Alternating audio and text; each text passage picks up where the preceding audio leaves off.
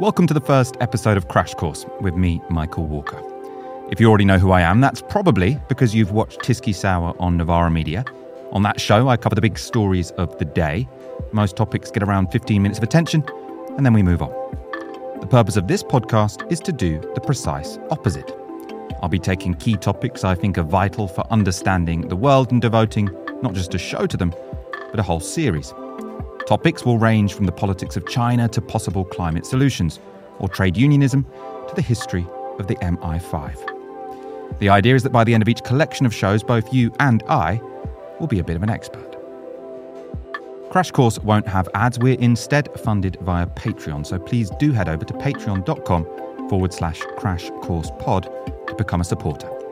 That's the only way to get access to every episode, and it pays for the kit needed to make the show, as well as the research, production and editing put in by me and the Crash Course team. That's patreon.com/crashcoursepod. We really do appreciate it. So, what have I chosen as my first topic? Well, regular Novara viewers will know I have one pet peeve which dwarfs all others. Landlords. And specifically, why I have to pay a huge proportion of my wages to pay for someone else's mortgage. The irritation this causes me is partly a moral one. My landlord didn't build the house I live in, and he doesn't provide much of a service. Yet for around 40% of the hours I work, my income doesn't go to me, it goes to him. But this irritatingly unjust situation also has wider social consequences. The money which I spend on rent, which I imagine ends up sitting in a bank account somewhere in the home counties, could have been spent in the local community. I can say without a shadow of a doubt that if I didn't have to pay that £800 every month in rent, I'd go for more meals out, and I might even pay to get the batshit dog I share with an ex-partner trained. So that's my personal vendetta that motivates this first season of Crash Course.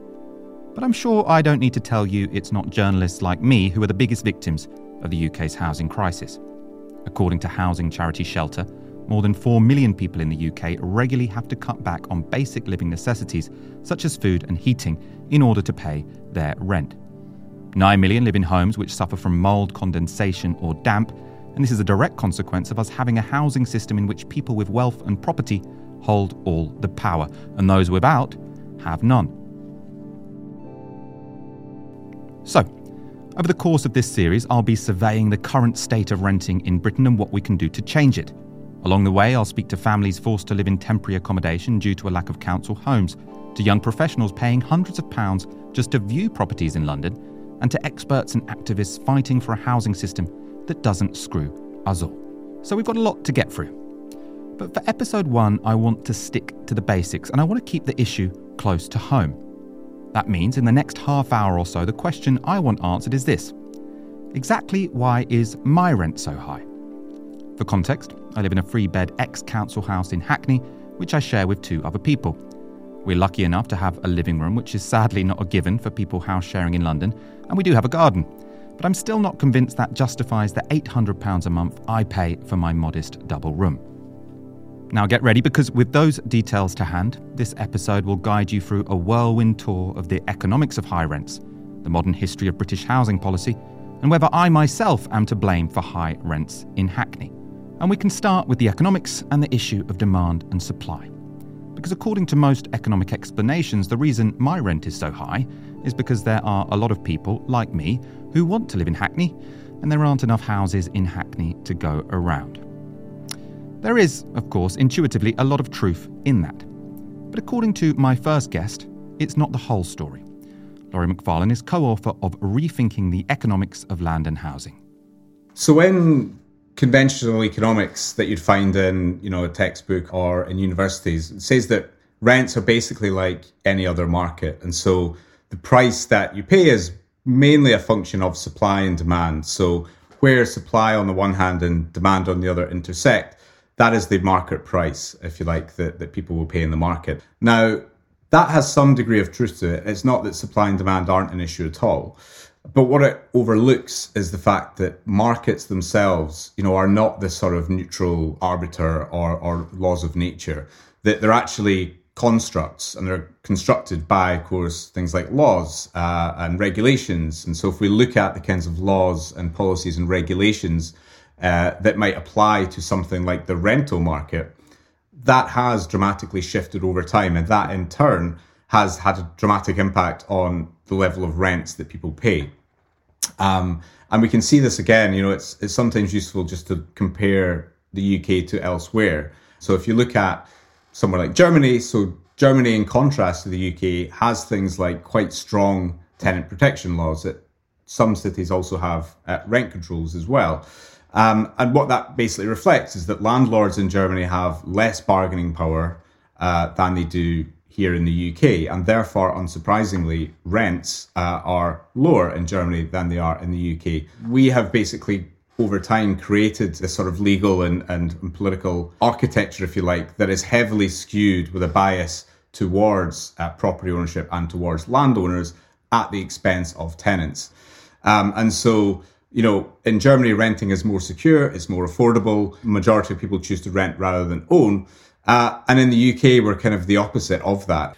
And so, just because I really want us to get into this, because I think it's an important question. I mean, let's be super concrete. I live in Hackney, that's in East London. I pay loads of rent for a small room in a shared flat. And the most obvious reason for that, if you were to ask an economist, you say, well, the problem here is there is massive demand to live in Hackney for all sorts of reasons. Good bars, close to places where you can get a decent job. And the supply of housing isn't big enough. Private developers or the council or whoever haven't built enough houses, and therefore you pay very high rent. So why concretely does that not capture everything about this? Why, other than a shortage of housing, do I pay such high rent in Hackney? So within the UK, obviously, we have rents and house prices vary, quite significantly across different parts of the country. And often what you find in relation to housing and land is that areas that are more locationally desirable, if you like, have higher rents and higher house prices because they have better transport links, job prospects, better amenities. And so you would expect rents to be higher in Hackney than you would, say, in more rural parts of the country.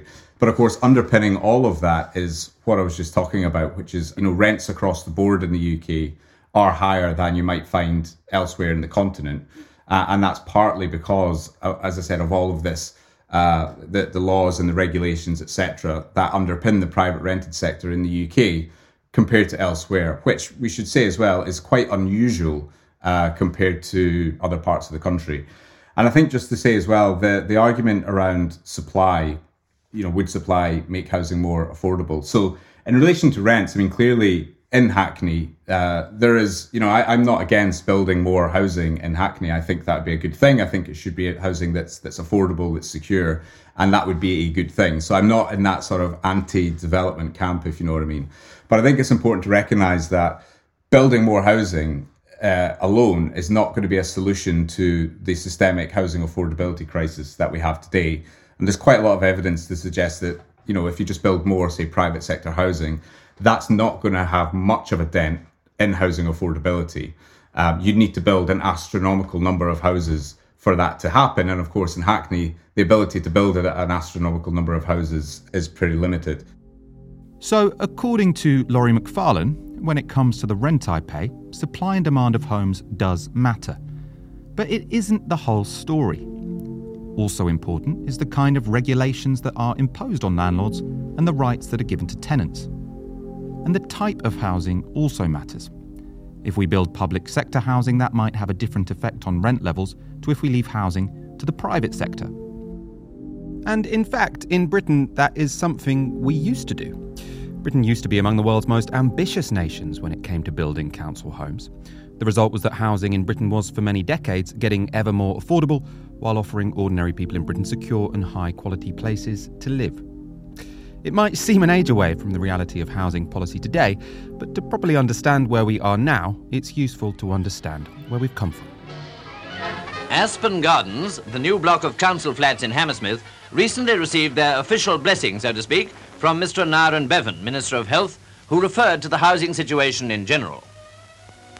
When the September figures are announced, it will be seen that we have already reached the figure of 750,000 new houses that was the coalition's first target.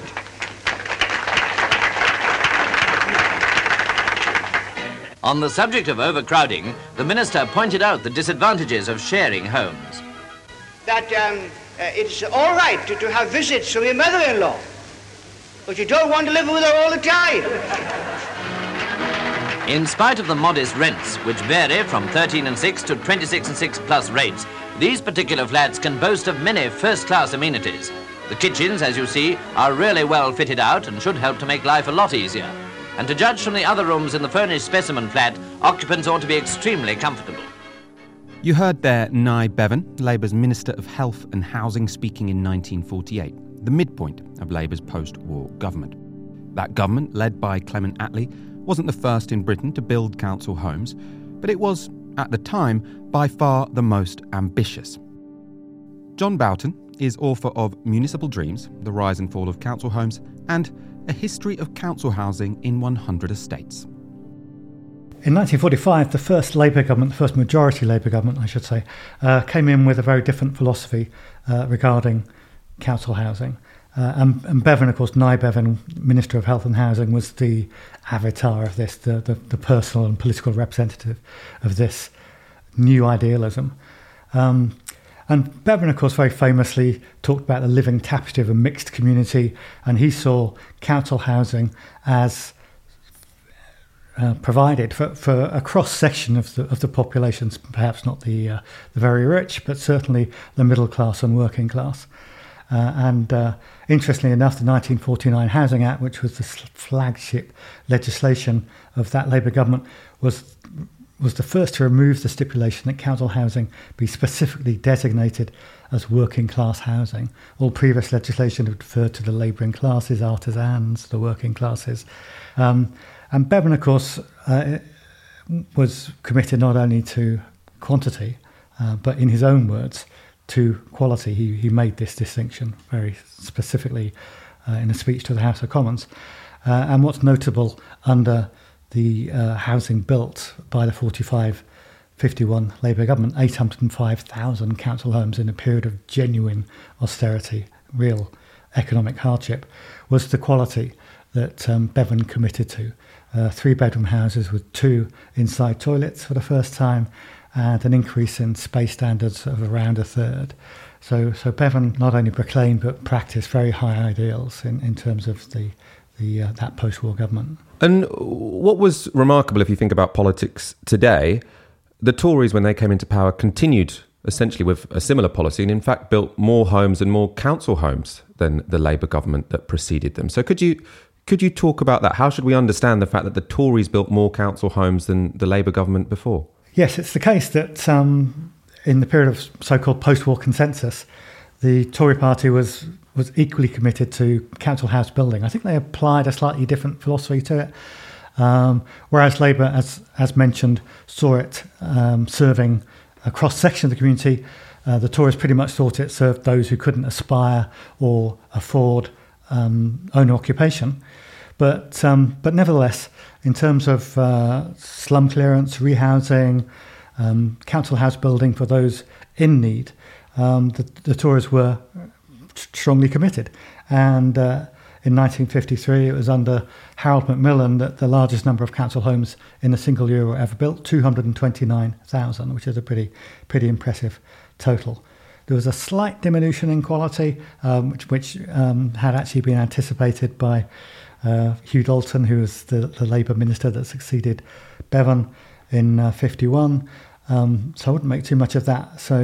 But I think it is therefore important to mention that, or to reference the fact that actually the Tories, in this era at least, were very much committed to council house building. Alas, that Tory commitment did not last. And in the 1980s, Margaret Thatcher, along with her housing minister Michael Heseltine, would bring about a revolution, or rather, counter-revolution, in council housing in Britain. It was Anthony Eden who chose for us the goal of a property-owning democracy. But for all the time that I've been in public affairs, that has been beyond the reach of so many who were denied the right to the most basic ownership of all, the homes in which they live. They wanted to buy. Many of them could afford to buy. but they happened to live under the jurisdiction of a socialist council which would not sell and did not believe in the independence that comes with ownership.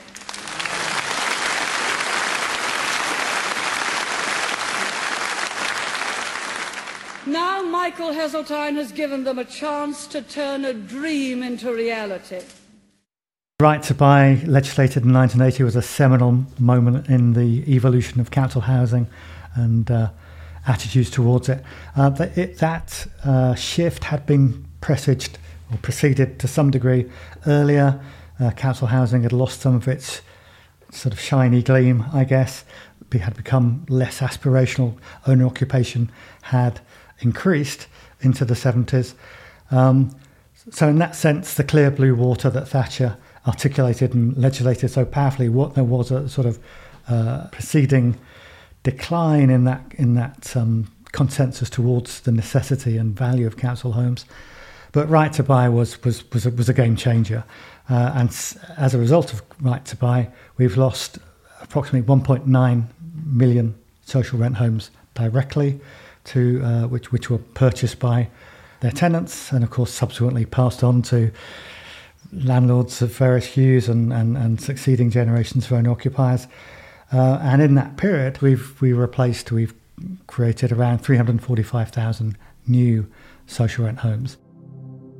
That was John Boughton explaining how the mass building of council homes, for a time, offered ordinary people in Britain the prospect of high quality and affordable housing. And he explained how Thatcher's policies, including Right to Buy, meant the dream of abundant council housing collapsed. Of course, Thatcher sold that policy as a route to mass home ownership, and indeed, for many, that's exactly what did happen. But for those unable to get on the property ladder, the decline of council homes meant something else: reliance on private landlords. And for those new private renters, there was more bad news. That's because other changes made by Margaret Thatcher, separate from Right to Buy, made private renting over the period much more expensive. The statistics here really are striking. According to the Institute for Fiscal Studies, in the 1970s, someone renting in the private sector would have spent around 10% of their incomes on rent. Yet by the end of the 1980s, they would have spent around 30% of their incomes on rent. That really is a massive increase. Here's Laurie McFarlane again, laying out the policies that allowed private rents to soar. Right to Buy was clearly huge policy, but I think its real power came in the way that it interacted with other policies. So in 1988, we had the abolishing of rent controls, which had been in place in some way, shape or form since 1915. And it also introduced the assured short-hold tenancy. You know, this was radically new. And under this form of tenure, landlords would be able to evict tenants basically, at will, without having to have any real reason. And of course, tenancies could be very short, as short as 6 months.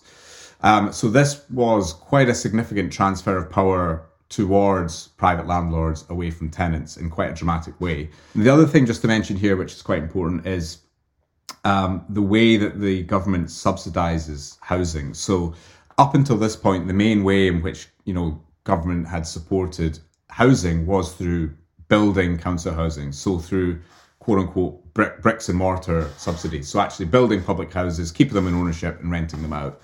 Now, that shifted beginning under Thatcher. So moving away from sort of subsidising bricks and mortar towards subsidising individuals through housing benefit. And so, of course, one result of this dramatic shift with the rise of the private rented sector, with rising rents, abolishing of rent controls, all this kind of stuff, was that rents, as you point out, increased quite dramatically, meant that people, particularly those on lower incomes, couldn't afford it. And so the government started paying housing benefit to individuals, which, of course, in turn were just paid to landlords. So it's kind of a subsidy actually towards landlords. And so in 1975, about 80% of housing subsidies were on the supply side, so helping to build council housing. But by 2000, 85% were now on the sort of demand side, basically going towards individuals, helping them pay the rent, which at the end of the day was going into the pocket of landlords.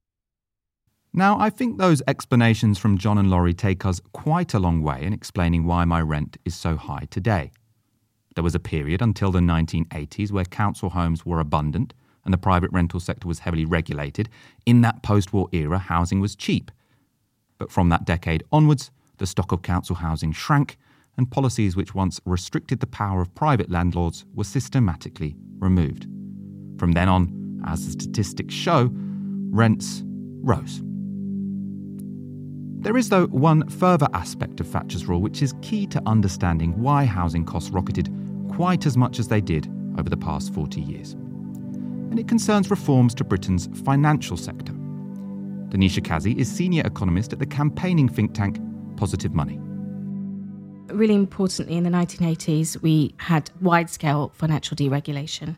This really underpins the whole kind of housing system being shifted to a market-based provision system, to basically this idea that our houses are our financial security, our kind of key assets for acquiring wealth. And underpinning that really is the lending out mortgages became very easy, basically. That's the underlying thing. It became a big part of the profit models of the major banks. Before this, in the post-war era, we regulated this provision of mortgage credit. So we only allowed building societies to provide mortgages, and they tended to have very personal relationships with their customers. Then we shifted to a system where all the big major banks, our high street banks, who all have investment arms, could provide mortgages. And it was a system that mortgage provision on steroids, basically. And we know how that ended up with the financial crisis. But the reason that this is a problem is it makes the availability and the cost of credit very cheap. So what happens is people take out bigger and bigger mortgages for housing, and what we find then is basically more and more money chasing an existing kind of pool of property, and that's inflationary, basically. And I can see why the liberalisation of credit, you make credit very easy. It's easy for people to get mortgages, and there's a relatively limited supply of housing. So that massively pushes up the price of houses. How does that feed through into increasing the price of rents? Because this easy availability of credit, what's built into it is quite an unequal, unfair leveraging of your existing wealth. So the people who can access mortgages very easily over, say, a first-time buyer is going to be someone with existing property.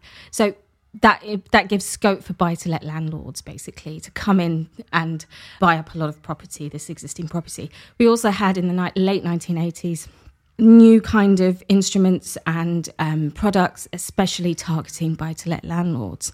So the mortgage market was very much catered towards them and supported them coming into the market. So it wasn't just private ownership of housing, it was also the buy-to-let market that expanded. And we saw, I guess, lots of small private landlords. These aren't big institutions as such. They're just small private landlords that own multiple properties, sometimes maybe even just one property. But it was much easier for them to get access to credit and leverage their existing wealth versus, say, a first-time buyer who has to save up for decades now to be able to afford anything, if at all. So, from the 1980s onwards, easy credit created a class of buy-to-let landlords who were encouraged to see housing as a speculative asset rather than as somewhere to live. It was, let's be clear, a very good deal for people with enough assets to buy up more than one property. But for those lacking the wealth or income to buy even one, well, they were left to navigate an ever more competitive and cutthroat private rental sector. This unequal playing field was then compounded by rising house prices, which meant that escaping the private rental sector became an increasingly insurmountable challenge.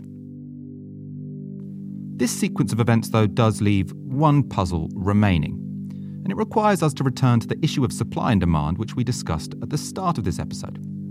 As Laurie McFarlane then explained, the supply and demand of housing isn't all that determines rent levels, but it does matter. And if rising rents and rising house prices had encouraged private house builders to ramp up the production of homes, well, that would have had at least some effect on dampening the rent hikes people in Britain endured following Thatcher's free market reforms.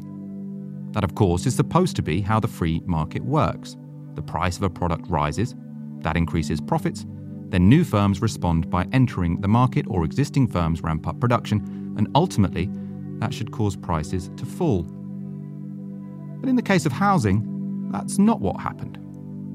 From the 1980s onwards, as prices rose, the quantity of homes produced by private firms remained flat. And combined with the dramatic decline in the building of new council homes, that meant the overall supply of homes actually fell. So to explain why Thatcher's so-called supply-side reforms actually reduced the supply of housing, I spoke to Anna Minton, author of the book Big Capital.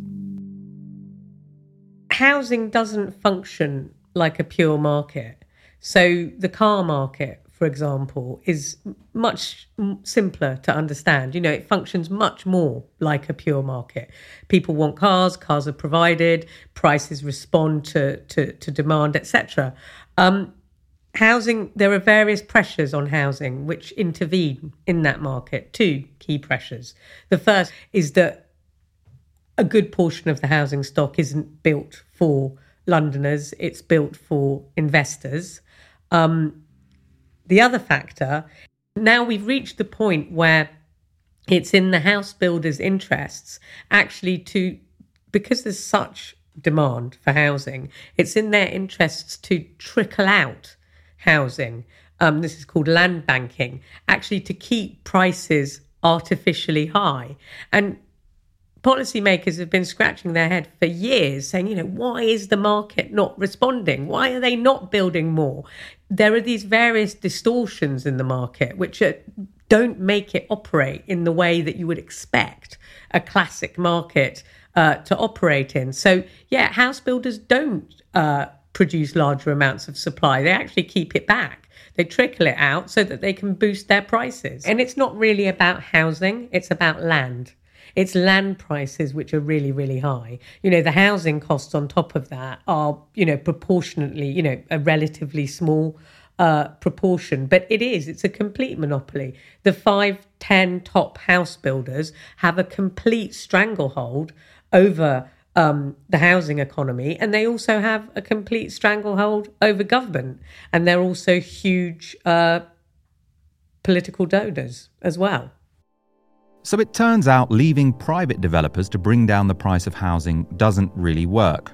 Land doesn't function like a pure market. A few companies own a large proportion of it, and they have very little interest in letting its price fall. How inconvenient for the rest of us. So up to now on this episode, to blame for my sky-high rent, we have policies like Right to Buy, the deregulation of the private rental sector, and the deregulation of the financial sector. And we have the practices of private developers.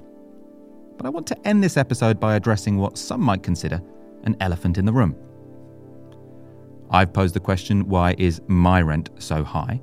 And then focused on rental prices in Hackney, because that's where I happen to live. And the answers have largely involved decisions by businesses and government. Perhaps, though, I should be looking closer to home. What if the problem isn't Tories or developers, but rather people like me? Again, to put my cards on the table, I was brought up just down the road in Leighton, so I'm not the archetype of a home counties gentrifier who gets a thrill from moving somewhere gritty. But I do live in an ex-council flat, and it's probably reasonable to assume I'm from a more privileged class background than whoever had the original social tenancy. So am I the problem here? Should I stop blaming Thatcher and recognise that gentrification and gentrifiers are the real reason Hackney has sky-high rents? Anna Minton again. I think you can say that gentrification has a lot to do with it, but whether or not it's the gentrifiers themselves is a quite different question. So when you look at the academic literature on gentrification, gentrification is a hotly contested topic. It's been fought over by academics for years, the last 30 years. Pretty much ever since Ruth Glass famously coined the concept in the mid-1960s. And there are two key theories of gentrification. On the one hand, you've got the idea of economic gentrification, which is driven by developers moving into areas where rents are low and where they see the potential for huge rises in rents. And it is that rent gap which attracts capital, and they come in and, they gentrify the neighbourhood. And this theory of gentrification famously was first put forward by an academic called Neil Smith. Then there's another theory of gentrification, which is the consumer theory of gentrification, which is that as the post-industrial city sort of grew in strength, the old factories and sort of the inner city, the industrial inner city sort of fell empty, workers' cottages, warehouses, etc. Consumers wanted to come back into the city. It became cool to live in the inner city. And so they were voting with their feet and using their sort of growing affluence to do up their houses and sort of, to gentrify properties. So these have been the two sort of hotly contested debates. I think actually, I don't think we need to have a huge row about this. I think both can coexist. But to my mind, it's very much driven by the rent gap. So when developers spot that opportunity, here's a piece of the city, well located, lots of potential amenities, which, is very, very low in value. There's an opportunity for massive rises in value. So they come in, build, refurbish, whatever it is. And that's really, for me, a very big catalyst for the process. But I think you can have the consumer led model of gentrification going side by side with that. I don't see that it needs to be either or. But, it's a little bit like all of these arguments which we seem to have about every sphere of our lives today. Is it an individual issue or is it a broader structural issue? And I think it's very much a broader structural issue. And I think the rent gap argument, so this idea, the value is not, or the land is not getting all the value it could get, so a property developer sees an opportunity. That applies, I suppose, to shiny new developments. But there is also an element of gentrification. To put my cards on the table again, I live in an ex-council flat, so that was there already. The housing stock has stayed exactly the same. The only thing that's changed is the background of the person who lives there. And the sense I get in much of Hackney is that, it's not that these houses have become posher per se. Yeah. It's just that people who are from a different class background now want to live there, and they can outcompete potentially some of the original residents of Hackney in terms of rent levels. Yeah. So I suppose when it comes to existing housing stock, is it not kind of all the consumer side there? Mm-hmm. Well, I think it moves in lockstep, because if we take Hackney, which is also chock full of shiny new developments as well, it's brought with it that whole culture of bars and restaurants and amenities that are going to appeal to gentrifiers who want to move in and have everything on their doorstep. And, they might be more the sort of people who want to have the cafes and the sort of sourdough bread for $5 or whatever it is, serial killer cafe. But, it all goes together as one big picture. Put it this way, I don't think by moving out of your flat in Hackney, you're going to make a very big difference to the picture of gentrification in Hackney. Well, that's a relief. Thank you to my guests, Laurie McFarlane, John Boughton, Denisha Kazi and Anna Minton. If you enjoyed this podcast and want to find out more about the topics discussed, I'll be putting out longer interviews with John and Anna in the next couple of weeks. I had really interesting conversations with both of them, and with more time, we were able to get into much more detail. Those interviews will be for patrons only, so if you haven't already, do head over to patreon.com/crashcoursepod and sign up. Crash Course is produced and edited by Lewis Bassett and Patrick Herdman. Patrick Herdman does the sound design. For now, I've been Michael Walker, and you've been listening to Crash Course.